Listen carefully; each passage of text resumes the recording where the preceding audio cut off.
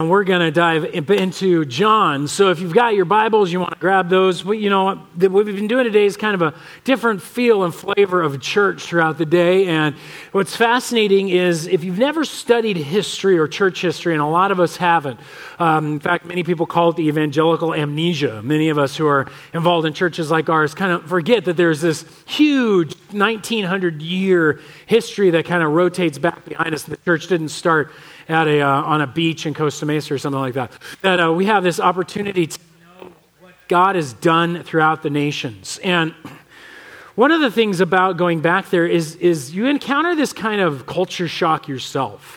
See, if you go back to the first century church, you encounter a church that didn't gather in large auditoriums, didn't sing songs like we sing songs. They sang here and there, but predominantly was centered on a time where they sat around and in small kind of like home group areas. Sometimes larger homes mainly were used, but they had this opportunity to just kind of talk and present the message throughout the entire Roman world in these small kind of local environments. Now, that would open up opportunities to ask questions and deal with the sermon or the conversations of the scriptures, not in sermon bases, but in conversational bases. At the same time, you move forward, suddenly you find the church no longer in small rooms, but in kind of larger temples they'd taken over as the church expanded, or they wound up being down in catacombs and standing amongst all of these tombs of dead people so that they could present the gospel and worship in freedom because Rome had been persecuting them for so long. Eventually the persecutions end, the Middle Ages come, and next thing you know, the church is totally different. Now there are these giant skyscraper-like cathedrals with light shining into them, and incense being swung around and statues everywhere and images on the walls and big golden grates, and you couldn't get to chalices. Just kind of this, the Bible was chained to the pulpit kind of stuff, and you're like, what is going on here? This is a different world. They would actually speak in the Latin or the Greek even if you didn't speak it, and there was just kind of this holy kind of mystery about the church. And was that how we were supposed to do church? Men off in monasteries, women off in being nuns in their monasteries. It's just this vast different world that kind of falls apart at the Reformation, where suddenly now you've got these fiery preachers speaking the language in their own times up in these pulpits on the side of the building. And yeah, you sang a hymn here and there, but it was mainly to hear the word of God ripped open and exposed to people. And then it gets to the Americas, where suddenly it takes a turn. It's a little bit more colonial. You got these boxes that you sit in, and you listen to the preacher preach after we all had sung our communal hymn, and maybe the congregation had a vote and an argument, and then we all had food, and because the preacher actually was the local wheel worker or something, that everybody knew everybody. It was kind of this community feel until you get to the Wild West, and then you get kind of the revivals, and you got to have these songs, and people are weeping and speaking in tongues and coming forward and sitting in sinners. I mean, is that how it's supposed to be? Or are we supposed to have lights and concerts, and are we supposed to sit out under a tree and just kind of worship God because, that's that, and listen to the pastor and hang out for 9 hours during the day? What do we do? I mean, what was Jesus intending? What did he want for his church? And that's what we're going to look at. What did Jesus want for his church? It's an important question because it seems like the church is so different in so many different ways. We're going to find his answer, though, here in John chapter 17 of what he wanted for the church. So grab your Bible and open it. John chapter 17. We're going to dive in. If you don't have a Bible, grab one from under the seats. You can open it up on page 903 and you'll find where we're at. Now, Jesus, if you've not been with us in John, give you some context. Jesus has been walking with his disciples now for a little while after he's told them, I'm leaving. I'm on my way to heaven. I'm being with my Father. I'm going to leave you guys all alone. I'm going to be with my Father in heaven, and I'm going to give you guys this opportunity to now know what you're supposed to do. So I got some mic problems. Let's see here. Which one do you want me to grab? Where's my mic, guys?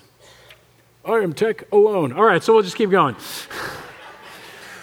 The pastor can run back and do everything. This is why we need volunteers. See, we need you guys to involved in ministries. So we're going to just keep on pushing forward then. Hopefully this thing will keep up with us. So as we look at the text, though, what I want you guys to see is Jesus has now turned and he's going to pray to his Father. And he's going to ask this question about what the church, or he's going to talk to his Father about what the church is supposed to be. So, and he starts with this idea that the church needs to be about not buildings, not time slots, but about a certain kind of person. You see, you and I are the church, not the building, not the time slot on Sunday morning, not the midweek small group. You are the church. Wherever you go, you're that church. Wherever I go, I am that church. We are Olive Branch. It's important to note that it's not about time slots. It's not about slaps and labels of Olive Branch and things like that. But right now, we represent the church. We are the church. And so when Jesus talks about what he wants for the church, he talks about what he wants for you. The first thing that we see is that he wants us to see his glory. He wants his church, you and I, to see his glory. Let's look at this, beginning of verse 1. When Jesus had spoken these words, he lifted up his eyes to heaven and said, Father, the hour has come.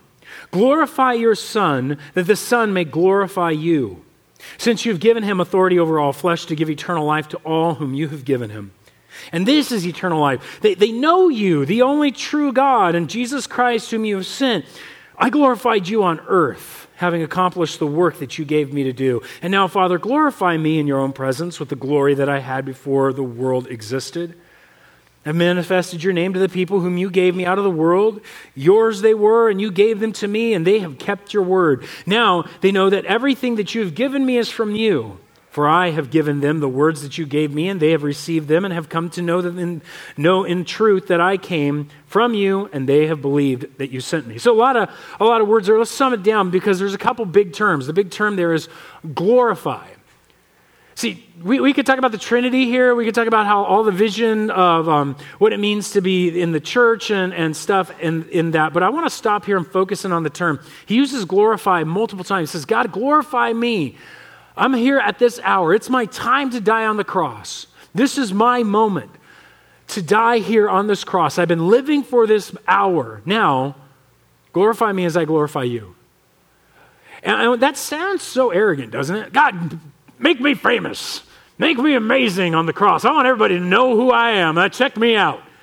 And that's how we can hear it as Americans, being so we need to be so self-fulfilled and feel so good about ourselves that it sounds like he's like, God, I got this really small self-esteem, and if I'm going to die on the cross, will you make me really big like you? Because I really have this emptiness inside my soul.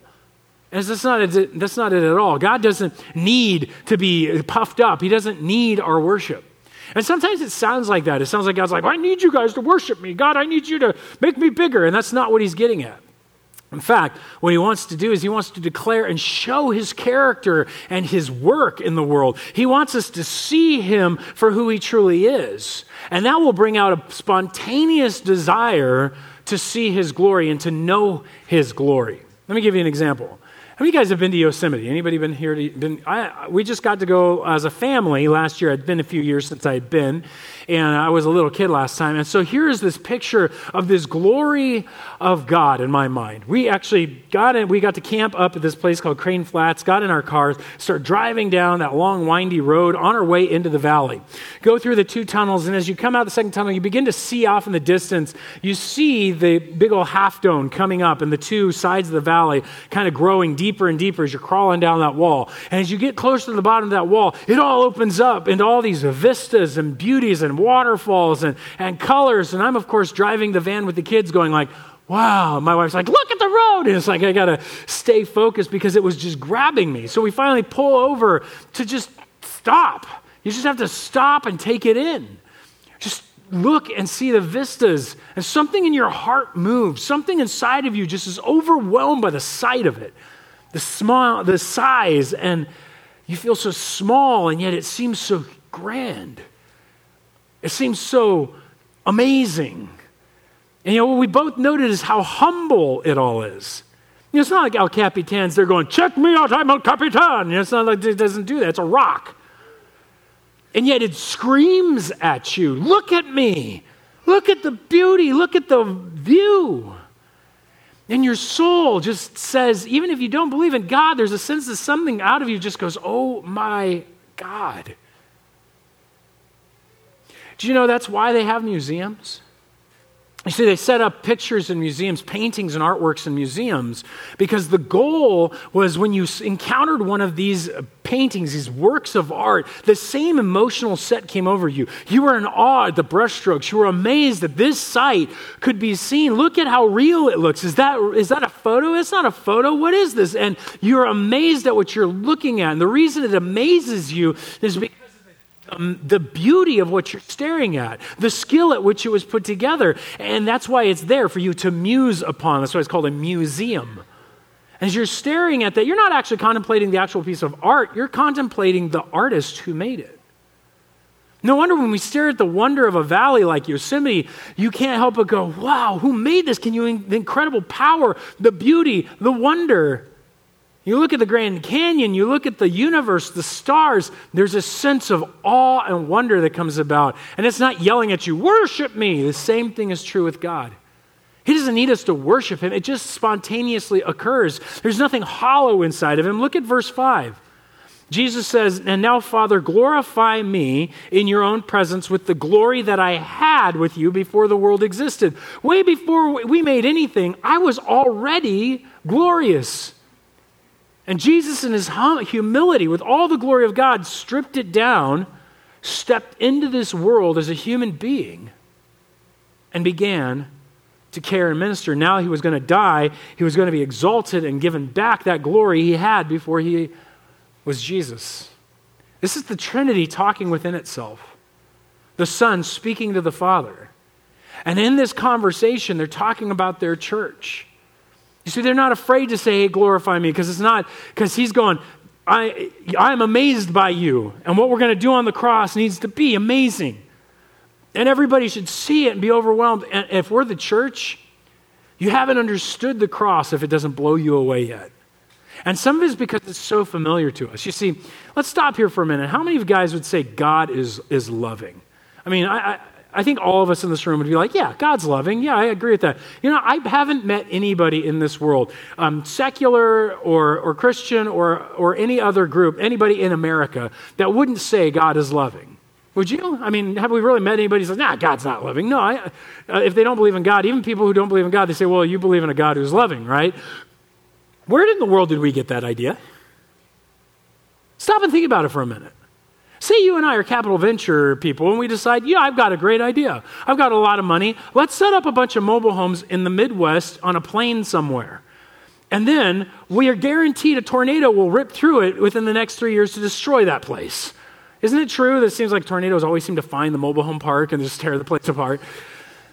Or even better, let's set up on the East Coast somewhere and let's just hope we never have a hurricane happen. Yeah, right. Hurricanes are a way of life on the East Coast. If you're anywhere near the Atlantic Ocean, there's going to be a hurricane. If you're living in California, you're going to have an earthquake. You're going to experience it. If you're living out in the woods, you're going to meet bears and run into mountain lions and have all kinds of fun stuff to deal with. If you're living down South America, you're going to have a crazy time with the Amazon jungle. I mean, enjoy yourself. You live in Australia, don't go swimming with anything. It kills you. If you live in the urban jungle, be careful because there are human beings living there and they're vicious and cruel. What's up with this world? If I looked around at this world and saw all the natural disasters and all the ways that we could die and all the diseases, where in the world am I getting the idea that the one that created this place loves us? Last time I checked, the Greeks had a better idea. The Romans, yeah, the gods don't care about us. They love just messing with us. Poseidon brings the waves and Zeus shoots us with lightning and fire and earthquakes and this is ridiculous. Of course, they've got it right.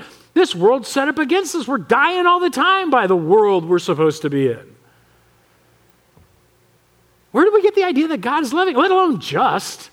I don't know, too many people don't think God shouldn't be a just God and do things right. Except, look around. How much evil that's going to happen today is going to be ignored and never dealt with, apparently.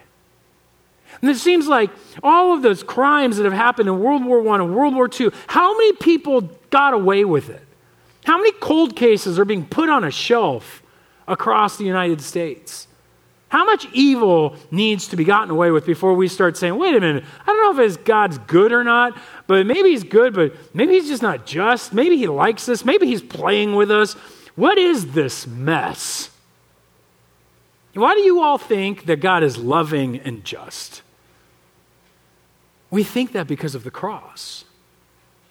It is a purely Christian thing to think God is loving and just. It is purely clear in the Old Testament that he says these things, but it's at the cross where he says, glorify me. Let's manifest the glory here of who we really are. You want to see what God is like? You go to the cross. And the cross is like a Yosemite. When you approach it, at first it looks like something. The nearer you gather and the more you see your sin and the greater you see the increase of the cross, the more you realize that he took our bludgeoning evil and he took every blow we could deliver and used every single blow to flip it to our salvation. That he used our very rebellion to bring us to a place where we no longer could be rebels because we saw that he loved us though we hated him. That he paid for the sins though we ought to have been punished. He becomes perfectly just, perfectly loving, all powerful and glorious, yet so humble. And it's like he's the greatest comeback in the world. It's like you watch this game, loser, loser, loser, loser. Last 5 minutes, they win the whole thing. As a human being, we celebrate people playing with pigskins when they come back and win. And here God comes back and wins the value for all of us at the cross. And it's to call us to be amazed at his glory, to be astounded. And so we gather together to do what? To learn more about that glory, to once again be captured by it, to drive down the valley of his cross, to stare at the beauty and the hue and the glory of what God has done for us, though we didn't even deserve it. He wants his church to see his glory. When it arrests your heart, it captures your mind, it becomes the very thing that you have to sing and celebrate in life. Amen? And if you haven't experienced that, I pray that you begin to meditate on that thought and begin to grow in that knowledge that God would reveal to you the amazing fascination and wonder of his death and resurrection. Now, he doesn't just want us to stare at it, though. He wants us to know him. He doesn't want us just to go like, that's pretty cool. And if God bores you, you better go do something else. But because he wants to capture your heart so that we can begin to know him. His goal is to track you in so you can sit down and meet with him. Notice what it says in verse 3. And this is eternal life, to live forever. Is that what it says? No. It actually says that they may know you, the only true God, and Jesus Christ whom you have sent. The goal of eternal life and what it is not to have life forever in heaven. That's not the goal. If you thought the goal was to be a good person and be sinless and be a part of some good institution somewhere, no. It is to know God. It is to have a relationship with him. This word know here has been used multiple times throughout the Bible to imply how we make children. Intimacy, nearness, so close you know them, so well you know the person to the person. And here God is saying, this is eternal life, that you know me, that the Spirit of God would dwell in you, that the Word of God would be alive to you. You see, there's 3 ways we really should begin to grow in that knowledge. First is the mind. Guys, we need to know the right things about God. There are lots of false things to know about God. And I love to challenge people with those questions like, where did you get that idea from? Where did you come up with that idea about God? Because you got it from somewhere, or you made it up. And I don't think making up things about God's a smart idea, just so you know. But we get these ideas from somewhere, and the Bible tells us about who God is. We ought to know this and understand this and have right thoughts about God. Now, that means knowing the Bible. That means knowing theology. That means understanding who God is and being able to share that with other people so that it's in your mind.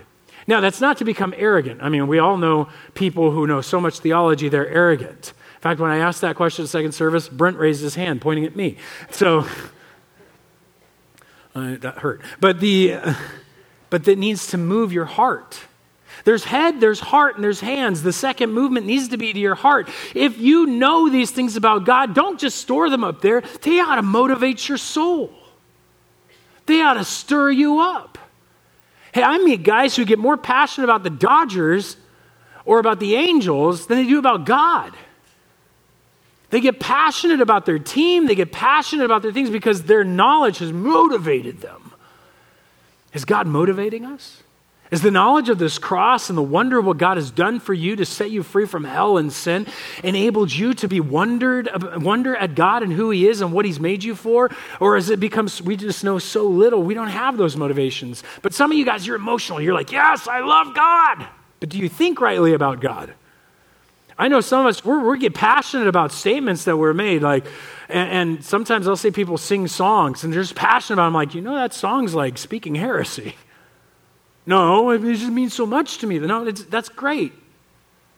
There are right thoughts, there are right emotions, and there are right actions. When we have those right thoughts motivating our hearts in the right way, our hands get engaged in the right way, and we start to love as Jesus loved, and we start to care as Jesus cared, and we start to act as Jesus acted. And that's when you really learn. That's when it really becomes true for you because you know it and you feel it, but now you see that it's real. And so these three things work together. I'll give you an example how this works out from the Word. The other day I was hanging out with a friend of mine, and he wanted to talk through a text in Proverbs, like this obscure little proverb. He's like, I really want to know if I'm using it right. He's in the financial industry, and so he's training people. And so he pulls this text out, and it's about like keeping close care of your flocks and making sure that all this is because your riches are going to vanish and stuff like that. And so we were explaining what it meant in that time period and how it applies to today. And as we're going through the text, I'm watching him get more and more excited that he's been studying it right and he gets it and he's all pumped up. And as he's getting more excited, I'm getting more convicted. Because I'm reading this thing going like, I need to know my finances better. I'm not doing well on this one. And so it's gone from head knowledge immediately to, I need to do something. Now, I still need to do something. I still need to get engaged. But that's how learning and knowing God works. You learn something about who he is and what he longs for us to be like. It motivates us so that we act. And this happens daily, daily, daily as you connect with Jesus Christ and the Word. And so he wants us to know him so that we can imitate him. One of my sons hates being imitated. Do you have any kids like that? If you have multiple kids, one kid always manages to find something fun to do, and the other kid goes like, ooh, I want to try that. And they come over and they start doing it. And the first kid goes like, he's copying me. God loves it when you copy him. He never gets mad at you and says, you're copying me. He wants you to copy him. He made you to copy him.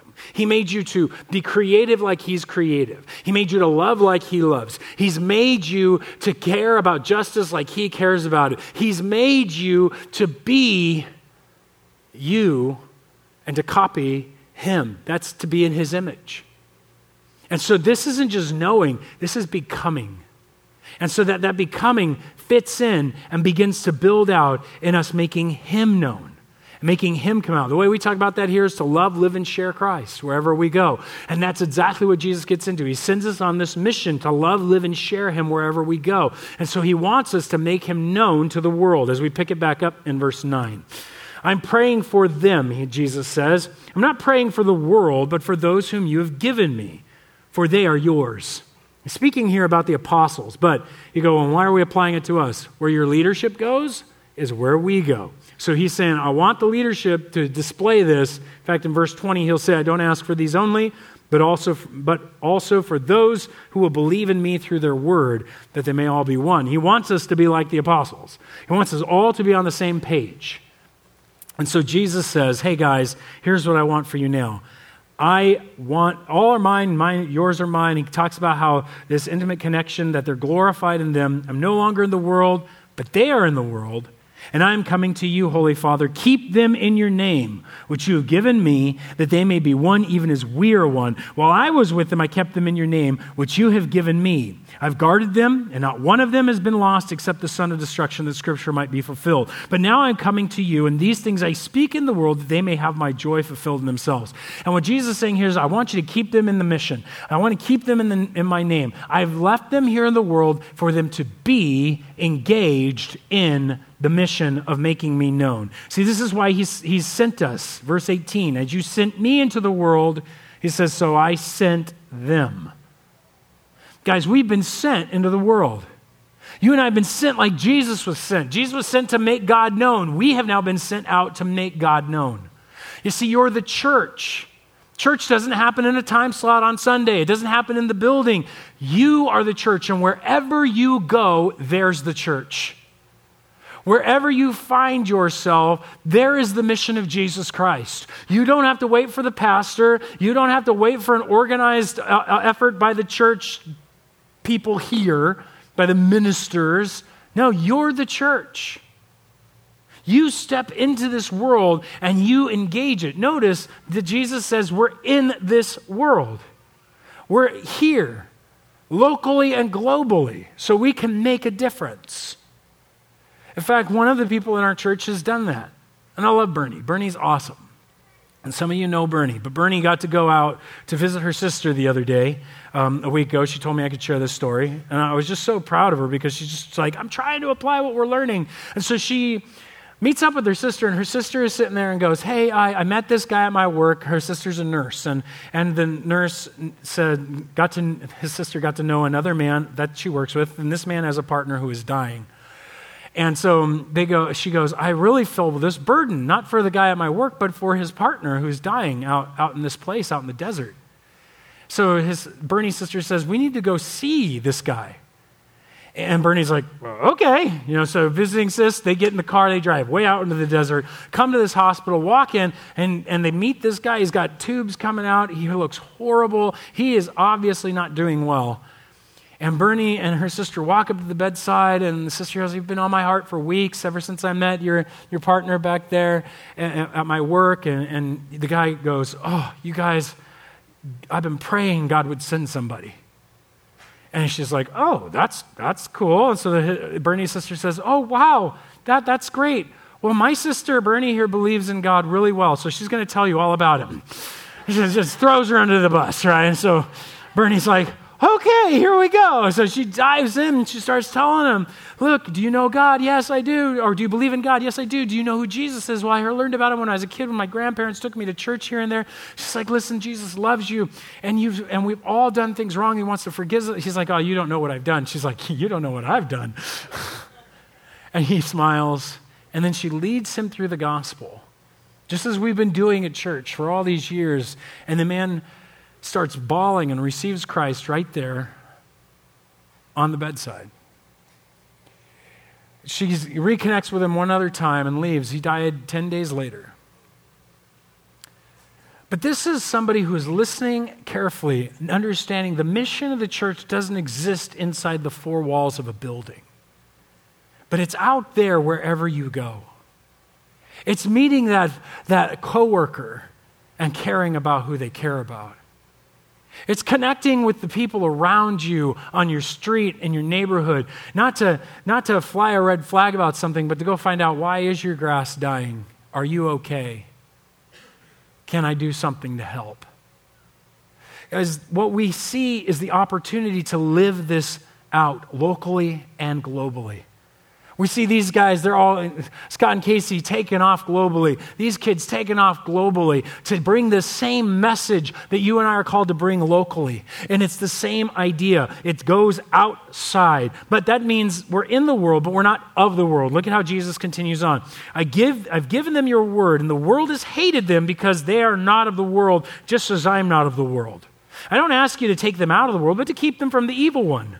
They are not of the world, just as I am not of the world. So he's got us in the world, but he doesn't want us to be of the world. That means it's not about us gathering together to stay away from the big, bad, evil world. Let's build some monasteries and just hide.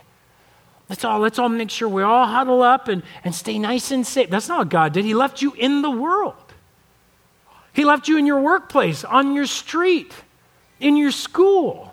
He's left you in this world to make a difference. He's left you in your own home with your own skills. Some of you are retired. Some of you haven't started working yet. God has given you skills and giftedness to still use in this world. He's left you in this world for this time to do his mission. And that means not just preaching the gospel, guys. That means applying the gospel to whatever you're doing. Some of you have a vision to write, and you're a good writer, but you haven't done it yet. Why? You put it away a long time ago. Pick it back up for God's glory. I'm tired of 80s movies that were bad the first time being remade. Where are the great storytellers? They're in the church.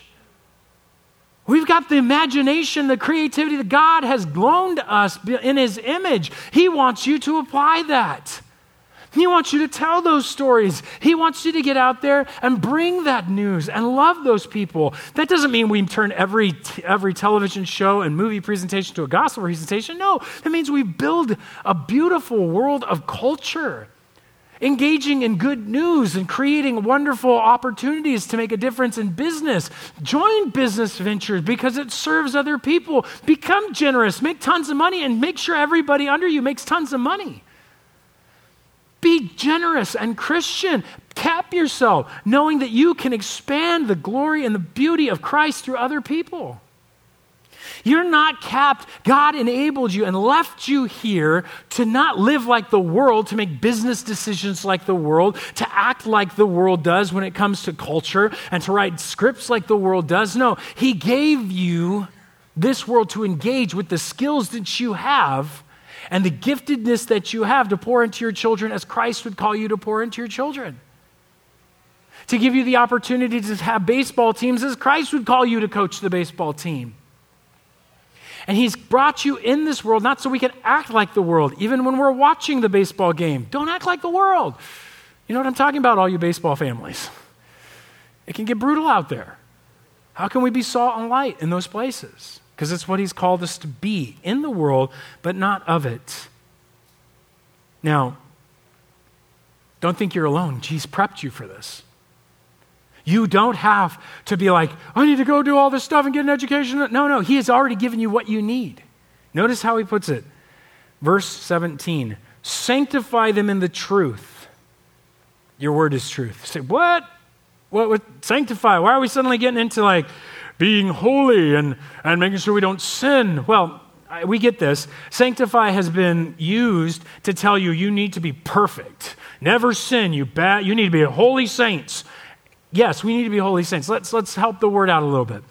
Sanctify was the term that's used when they would take a utensil in the Old Testament. They would clean it off, they would sprinkle blood on it, they would pray, and they would put it aside to be used by God in his temple or in his tabernacle. That instrument was now holy, used only for the Lord.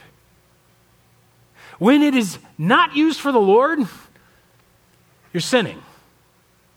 When I don't obey what God tells me to do, that's called sin. When I do what God tells me to do, that's called being holy. See how that works? He's taken you and he's washed you clean by the blood of Jesus Christ. He's taken your skills, he's taken your abilities, he's taken your education, he's taken your life experiences, he's washed them up and he said, I put them here, used by me. I'm setting you apart. How does he set you apart? How does he set you different from the world?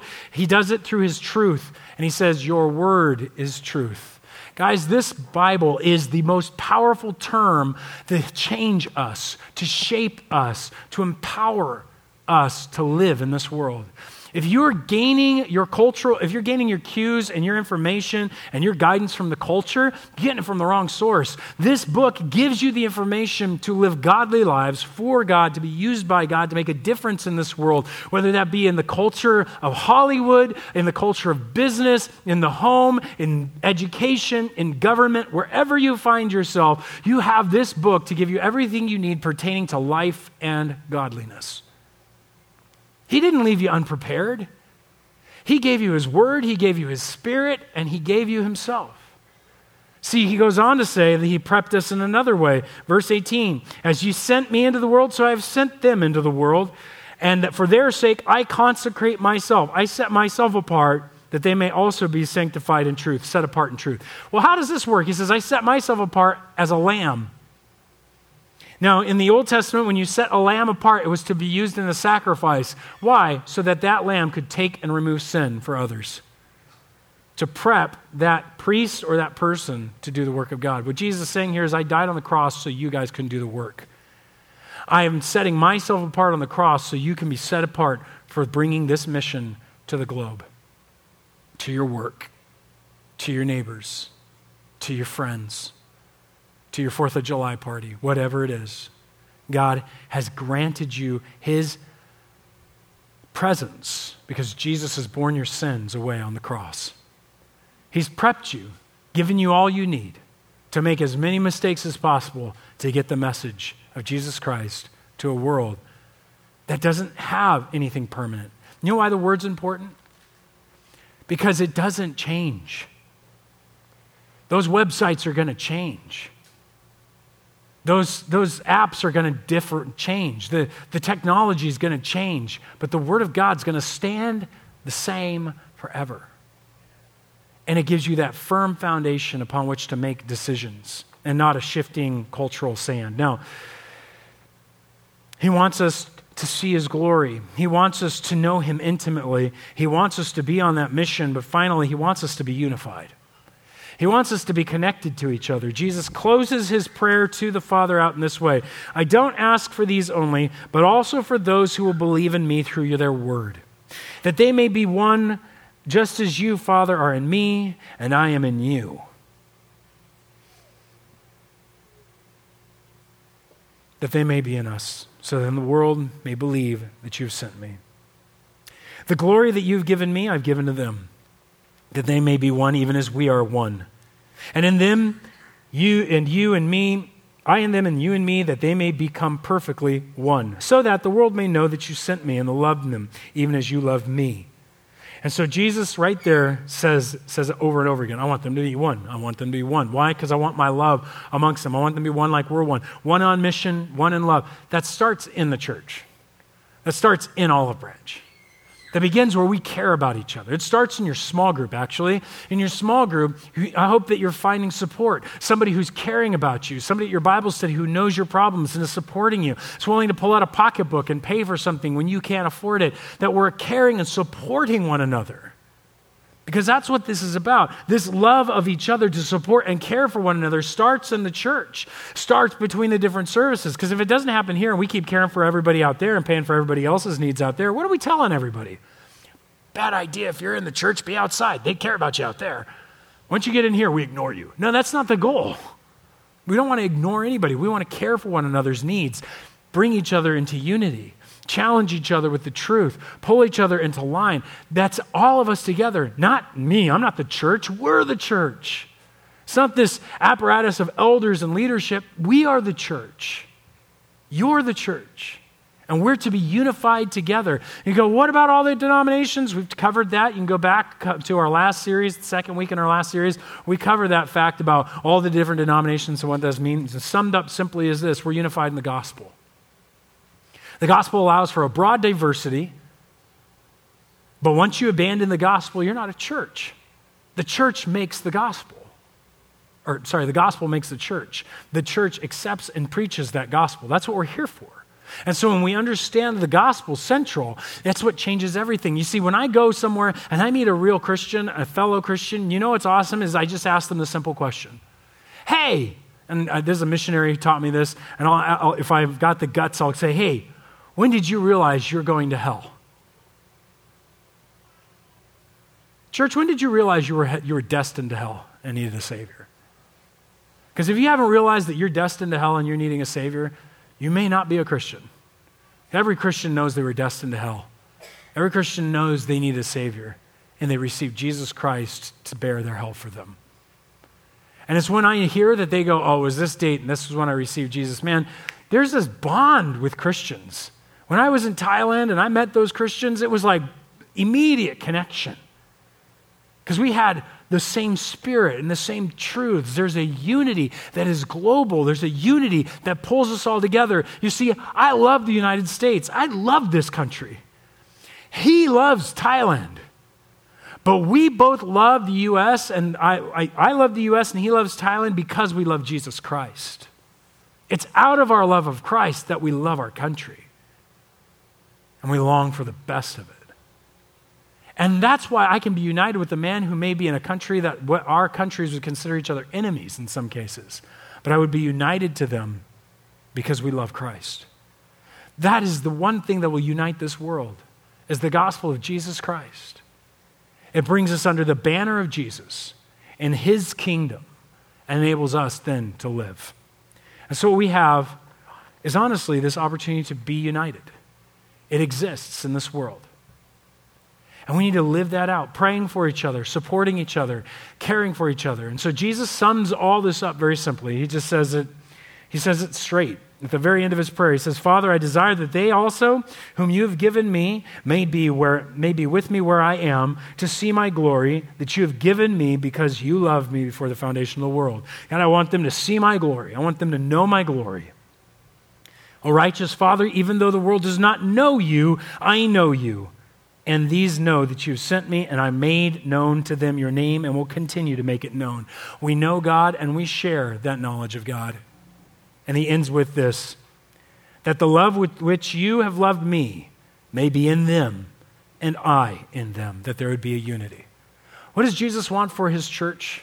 What does he want for you and me? He wants us to see his glory. He wants us to know him intimately, and he wants us then to share that in this world and do it in love, united together.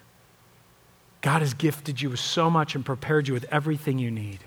I pray he will use you mightily in the local and in the global world. Let's pray. God, I just ask that you would help and enable us to live out what you have given to us in your word. There's just so much here, Lord. There's so much that you've given to us, so much opportunity because we are people who you've left in this world. We are people who've been given your gospel, given your spirit, given your word, set apart for this task. There's nothing that we lack in order to accomplish what you've called us to do. Help us then to be in this world but not of it. Help us to be people of the word and people set apart by your gospel. And then unify us together, we pray. In Jesus' name, amen.